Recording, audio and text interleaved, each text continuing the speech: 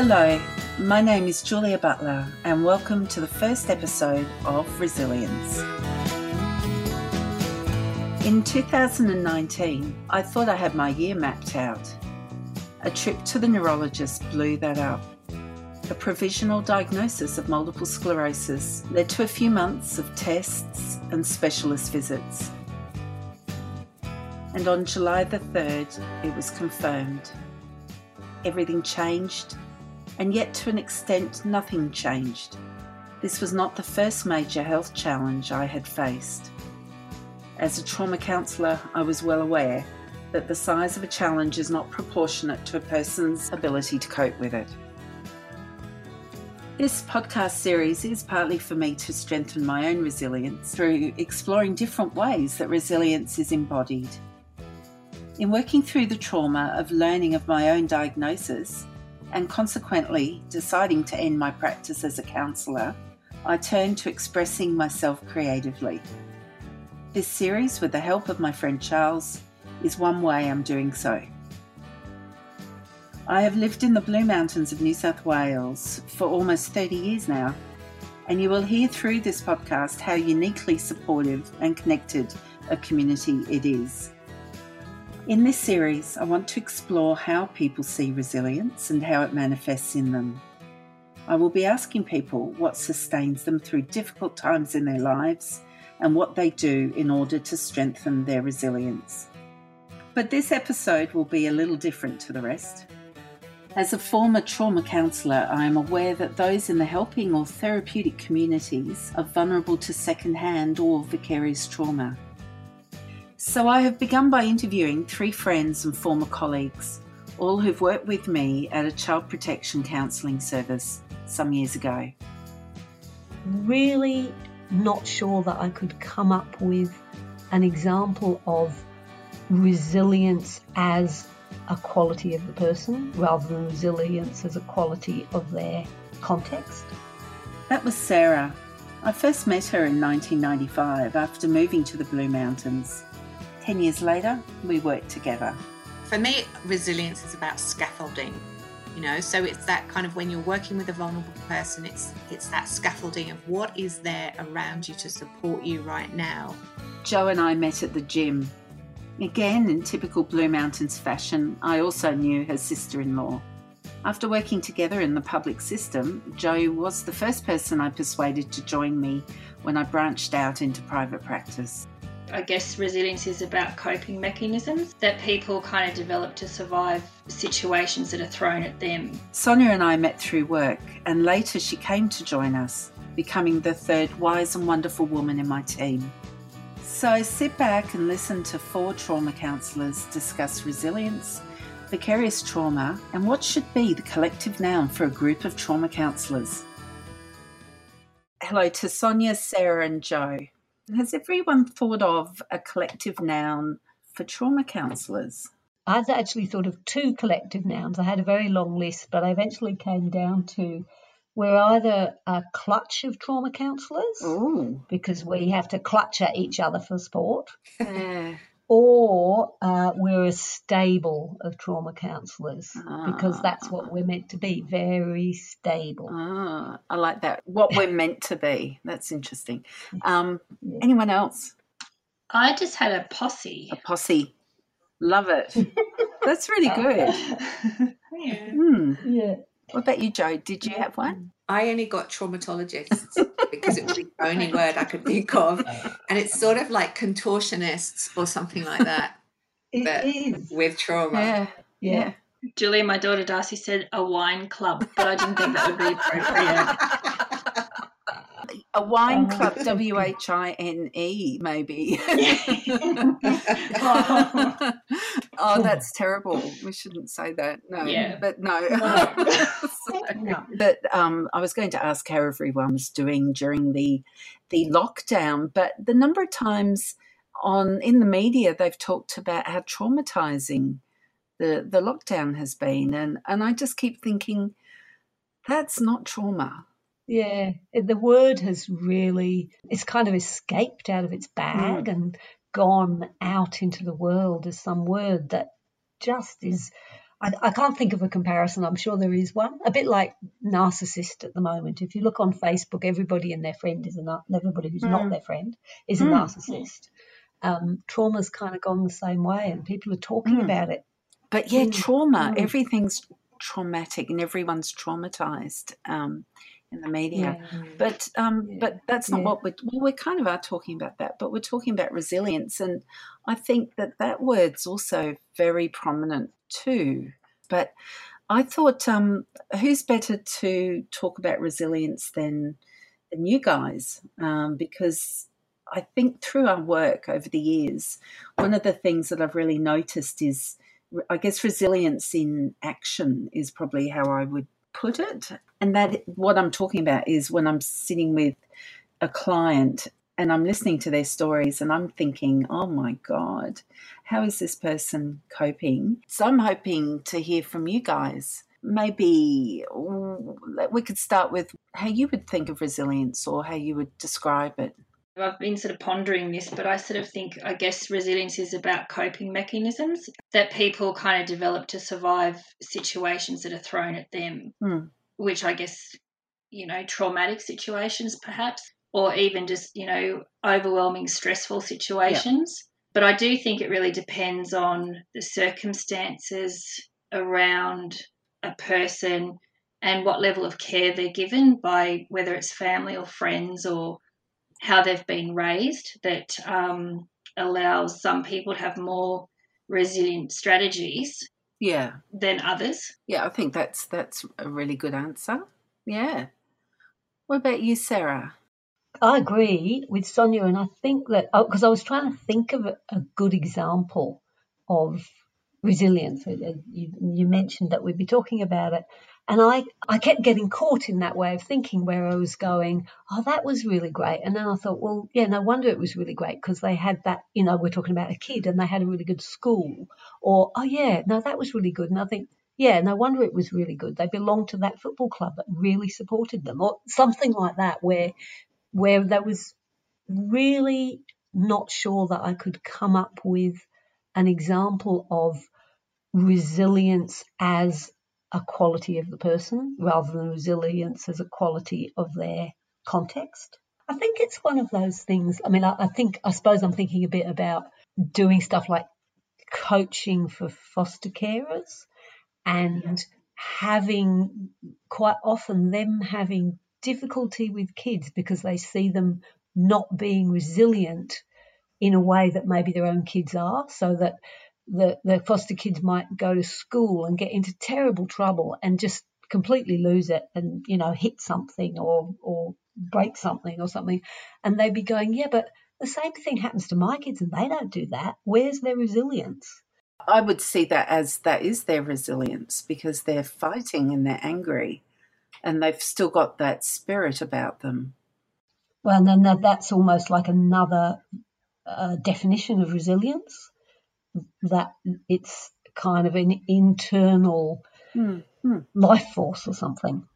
I think that resilience is that innate capacity to keep on keeping on. And when I was just trying to think of some examples, I was just thinking what I found extraordinary when I worked with children who'd had sometimes the most difficult and traumatic start to their life, that their capacity for joy and fun and play and pleasure was still there, and their capacity to manage some of their more adverse life events was challenged, but I just found their capacity to keep on keeping on, I guess, was extraordinary. And to me, that's resilience. And it was humbling, really, to be in the presence of someone who had suffered so greatly, for them to still have this, empathy and kindness and all sorts of other things that, people sometimes talk about people who've been traumatized as completely diminished. And that's just not my experience, actually, at all. I think that when you're working with traumatized children, people just assume that you sit there in this space where there's just lots of crying and lots of sadness. And that wasn't my experience either. Yeah. That there were moments of sadness and grief and loss expressed really clearly, but there were also moments of just pleasure and fun and joy, and that's that thing I always say, these children, they've had this shocking life experiences, and actually what they want to talk about is their favorite color is purple. And I found it an absolute privilege, I think, being in that space with those children. One of the things I used to love was when one of my very first clients that I had, who was about 6, really little and really shy, and he used to come in and sit on the couch for the first 5 minutes, cross his legs and say, well, I've been feeling like this, and I had this dream, and my dream did this, and then I felt like this, and then he would just go and be completely wild. But it was like someone told him he had to sit down and talk in counselling, so he did that at the beginning of every session. It was very cute. Yeah. One of the things that I keep thinking about when I think about how we need to be resilient as counsellors, I keep thinking about what supports us to do that work. And I think we've all had also experiences of where we weren't being supported, and the contrast in those two things. So, our example for some of us was being in a team that was very supportive. And I've always said to people it was the first time I could be in a team where everyone could, have a bad day or not know what they were doing. And it was really emotionally very safe. And then when it wasn't like that anymore, it was just impossible to do the work. The work became so much harder. Yeah, I agree completely. And I always think of examples. I guess that's the way my mind works. And I just think about the difference to the day if, say, for example, I'd gone out and maybe made a home visit and it had gone really badly for whatever reason, to be able to come back and not even have to say anything really, like just walk in the room and somebody would see my face and go, oh, that didn't go well, did it? And be able to go and be able to be completely open about the mistakes I'd made, as well as everything else that had gone on, and then to move into a culture where it didn't feel safe to make mistakes. It didn't feel safe to not be keeping up some kind of level of numbers of sessions delivered or something. And I guess there's lots and lots of things there, but one of them is exactly what we know about working with children, is that one of the things we all need, but is what they they call a sense of mastery, the feeling that you can do something. And doing that trauma work with children and families is always, you're so on the edge all the time of, on the edge of danger, on the edge of risk, on the edge of, you or somebody else around the family or in the family making some blunder. And again, I guess resilience comes into that as well. It's trying to work out, is the family strong enough, supportive enough? Is the child going to manage? Something for this child might not be okay for this other child. The risks here might look the same as the risks there, but it might be quite different as an experience depending on all those other environmental factors. It's such a perfect parallel to what we're talking for about resilience. Like when I think about myself in those two team situations you were talking about, I would go, me and anybody else would have gone, oh, what a resilient worker. She just bounces back and she just laughs a lot and she just rushes around and works really hard and whatever. And then in the different situation, they would have gone, oh, dear, she's not very resilient, is she? She's not doing very much work. She's not making very good decisions, and completely about context. Yeah, absolutely. I worked, obviously with you all, which has been like a fantastic experience and learning. I guess we all worked together.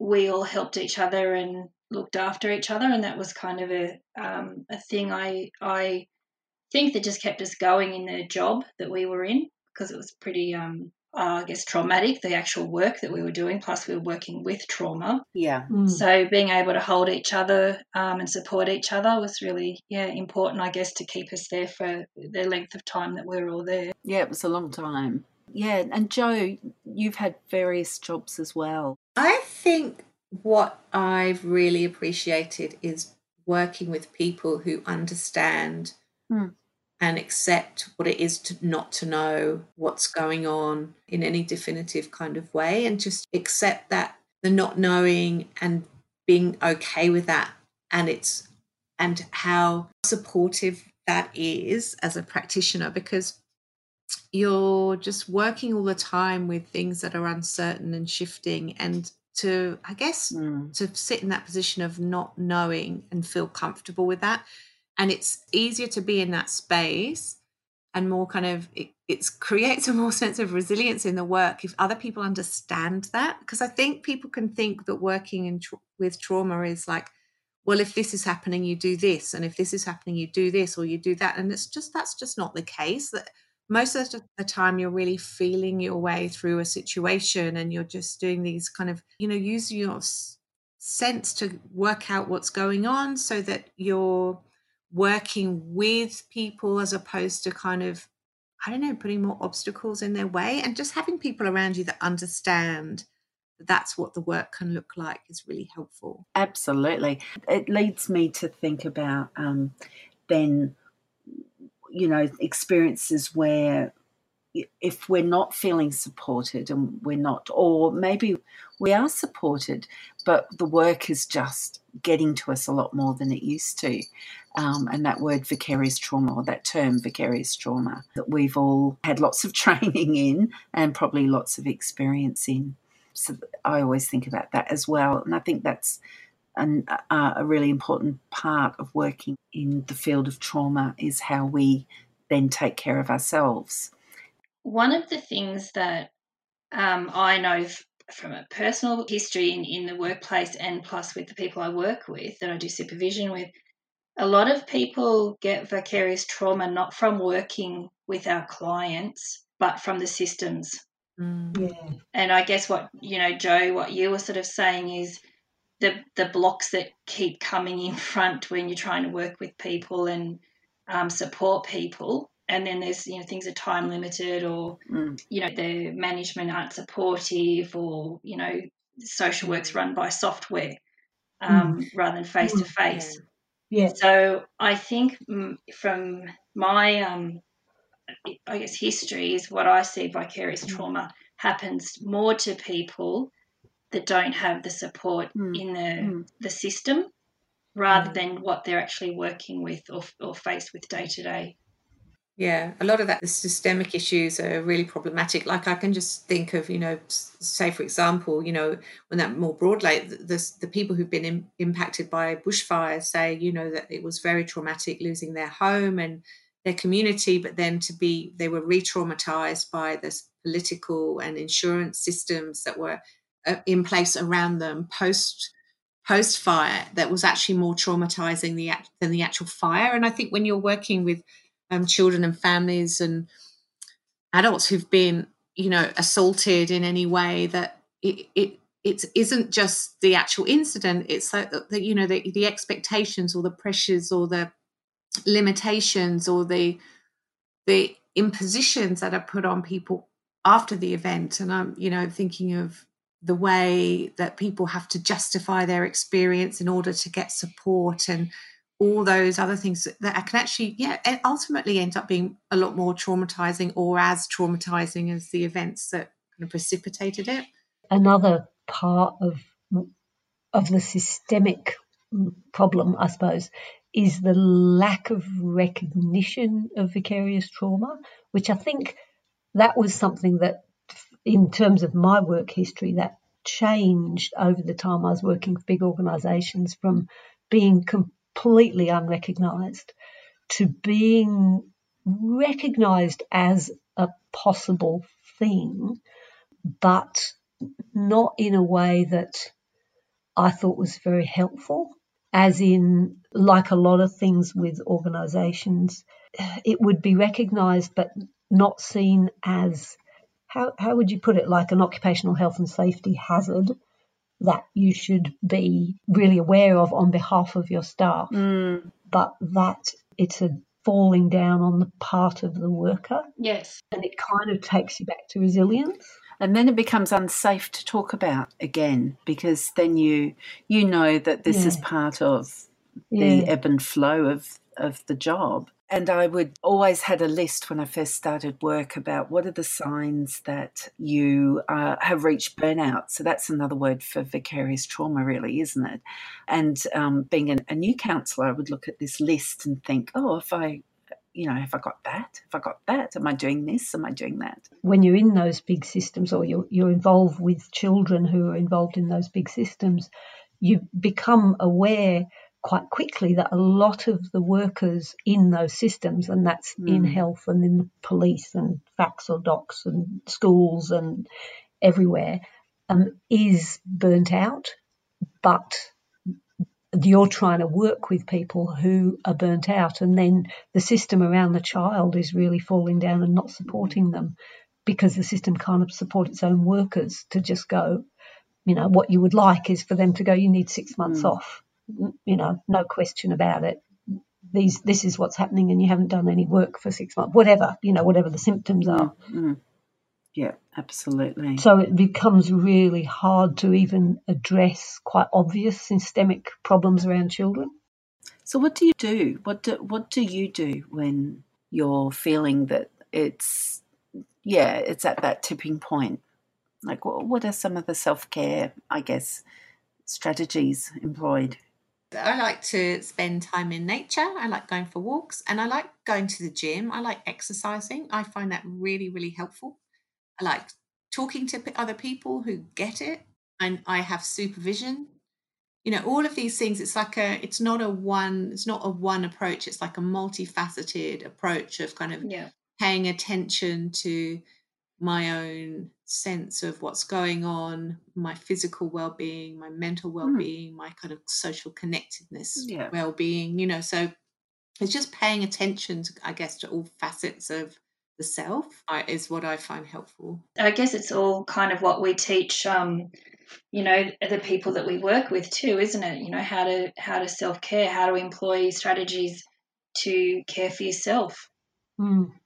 And, I guess it's maybe building coping mechanisms or building resilience by teaching those self-care strategies. I agree. I think that what I've learned over the years is that it can't be a reactive thing. It has to be proactive. It has to be a system that's just in place. And for me, it's walking, it's yoga, it's singing, it's art, it's people. A really big part of it is people, but it's like I have to do those things regularly, and if I don't, then it does become reactive. Then I do have to go, I have to take some time off. But there's another aspect to it, I think, which is about the self-care of having really strong boundaries. Like I feel like that's something I've learnt from doing this kind of work, is what it means to have a really, really strong boundary.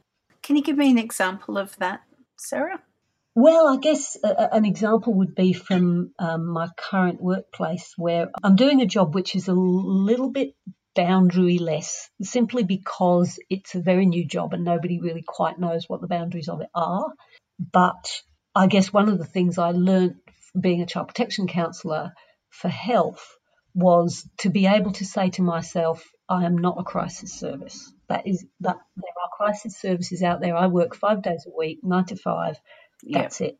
And so what's come up recently in my workplace is other workers making themselves available or making other people available to catch crises that they see coming.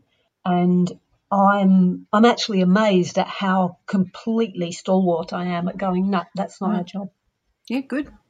And Jo, do you have any examples of boundaries? I think I'm just clearer about what I am prepared to do and not prepared to do. Just like Sarah was saying, that there's this kind of, in order to survive, the work in a way that's healthy for you. Because if I'm not healthy and well, then I don't do a good job, because so I'm important too in this space. Like, my capacity to be well resourced and healthy and consolidated as a person is what helps the people I work with manage the same thing. So I just feel clearer about what's okay and not okay in terms of holding a frame of what's reasonable for me to take on and not to take on, I guess. And so better just and just being mindful of it all the time. So I pay attention to what I'm doing, feeling, thinking, and taking on and holding, and all the time. So I think for me, really paying attention to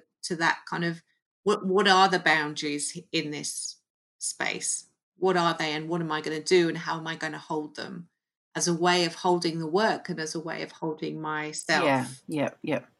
And Sonia, you've always been really good at this. That's my comment.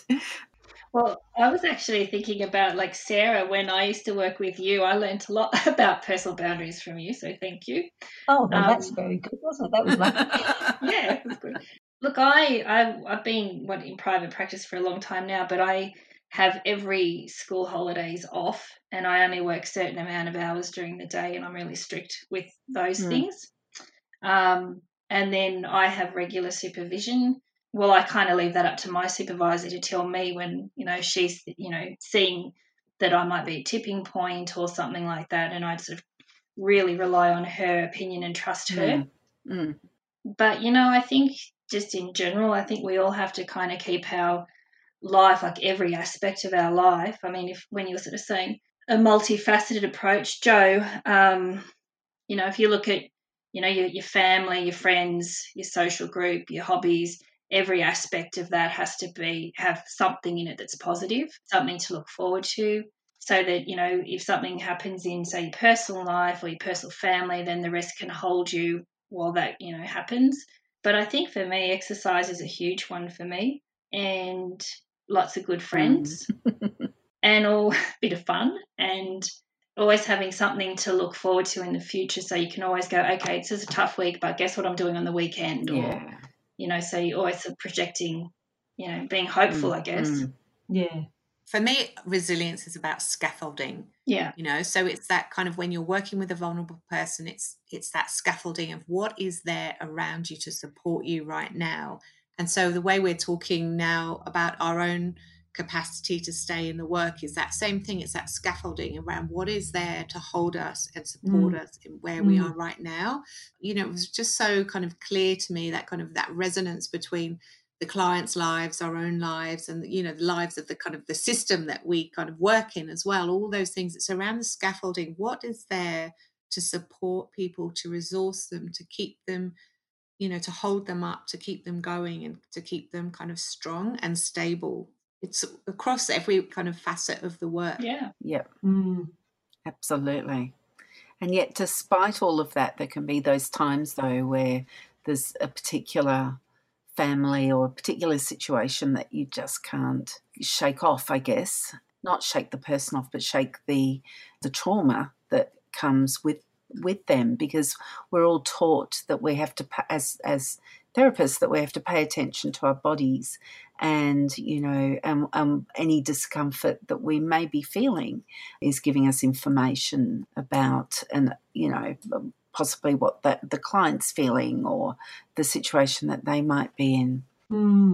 That kind of reminds me of something that I guess I found myself doing very early on in doing this work. I was in quite an isolated position where I really didn't have people around me I could talk to about it or feel supported by. And it was almost like actually my body was my only colleague, that I would come away from some meeting or session or whatever it was and feel maybe shaky or sick or faint or, whatever, and go, oh, I don't usually feel faint, sick, whatever, what's going on, and have to find a way to deal with that in myself and to take the information that had given me about what was going on in that situation I'd just been in. So I actually feel it wasn't a good start to my life as a trauma counsellor, but I do think I was quite lucky in that I had to learn that very quickly. Yeah, good point. Yeah. I remember going to some training about Alan Shaw's training about the right side of the brain, and coming back and talking about that with you, Sarah, because I'd always thought, why am I so tired after, the appointment that I've just had? It went really well, and, we played this game, and the young person seemed quite okay and happy. But that was the bit of a light bulb for me, was some of that learning that I'm sure we've all done now, which is, how the right side of the brain is pumping out soothing, calming waves to the right side of the other people in the room that you're in the room with. Yeah. So no wonder we were so exhausted at different times. But yeah. I had a really interesting experience when I had about 4 months off at one point, which I just really needed a big break. And I had a big break, and probably the very first thing that I did coming back into the work was to run a group with someone, which was a group of young people, and I knew my co-worker and I knew the group, so I felt quite confident walking into it. But it was absolutely gobsmacking and hilarious when I'm going, oh yeah, we'll do this and we'll this, it's all set up, la la la, and then the young people, the children, walk into the room, and instantly I could see my co-worker kind of change up 7 gears and become this person who was really quick and really on the ball, and every sense was completely working at full speed. And I kind of went, oh, that's where I have to get to. I've forgotten that space that you have to be in, that you've got to be actually switched on in every system, completely fully switched on. Yeah. It was an extraordinary experience to just experience that I had taken for granted for years, and come back into it and go, oh, that's the space you have to be in to do this work. Yeah, and you do, don't you? Because you just don't know what you're going to get. Oh, I almost miss doing those groups, but not quite. Yeah, because it's great to be in that completely switched on state. Like it's a very exciting kind of flow state to be in. I always have this story that just still cracks me up, which was doing a Mighty Me group with a couple of other people. One of my kids was in the group, and she decided, as we were introducing ourselves, she decided to say something quite racist. And it was just, gobsmacking. And, I managed to kind of point out the fact that the racial group she was vilifying was actually the group that she was born into. And so that, that was great. But then we were doing something or other, and again, it wasn't going well, and it was a bit dicey, and talking about being switched on. So I always remember flinging myself on the floor and acting like a worm, just kind of just divert and distract everyone. And everyone said, I don't know why I did that. And we invented a new game on the spot, and it's exactly that thing, isn't it? Where you have to be really, really on the ball and really paying attention to what's happening with everyone, and to avoid a fight amongst the group. So, yeah. So thank you everyone for coming on. This is going to be the first episode that will go up and be running. So I'm really honoured that you all talked with me, because you're my group, my gang, my posse. So thank you very much. Thanks, Julia. Thank you. Thank you. It's been really a great conversation. Thank you. I hope you enjoyed hearing from these wonderful women as much as I enjoyed talking to them. In the next episode, I'll be chatting with the hilarious and multi-talented comedian, artist, writer, and MS advocate, Tim Ferguson. I was thinking about resilience. It relates back to what Socrates said. Socrates said that the only thing that works in life is persistence. Mm-hmm. And really, resilience is just that. It's being able to persist in doing what you want to do. It's just with multiple sclerosis or any kind of disability or any kind of infringement. It's about persistence. Like if you want to be a dentist, nobody wants to be the dentist's first patient. Have you ever gone to a dentist, a young dentist, who says, you know, congratulations, because you're my very first drill? You know. So please join me and Tim on the next episode of Resilience. Resilience is an In Your Ears podcast, presented and produced by Julia Butler, produced and edited by Charles Amsden, with music by Night Radio. For more information on this and other podcasts, check out the In Your Ears Podcasts Facebook page. And if you've enjoyed this episode, please subscribe and spread the word.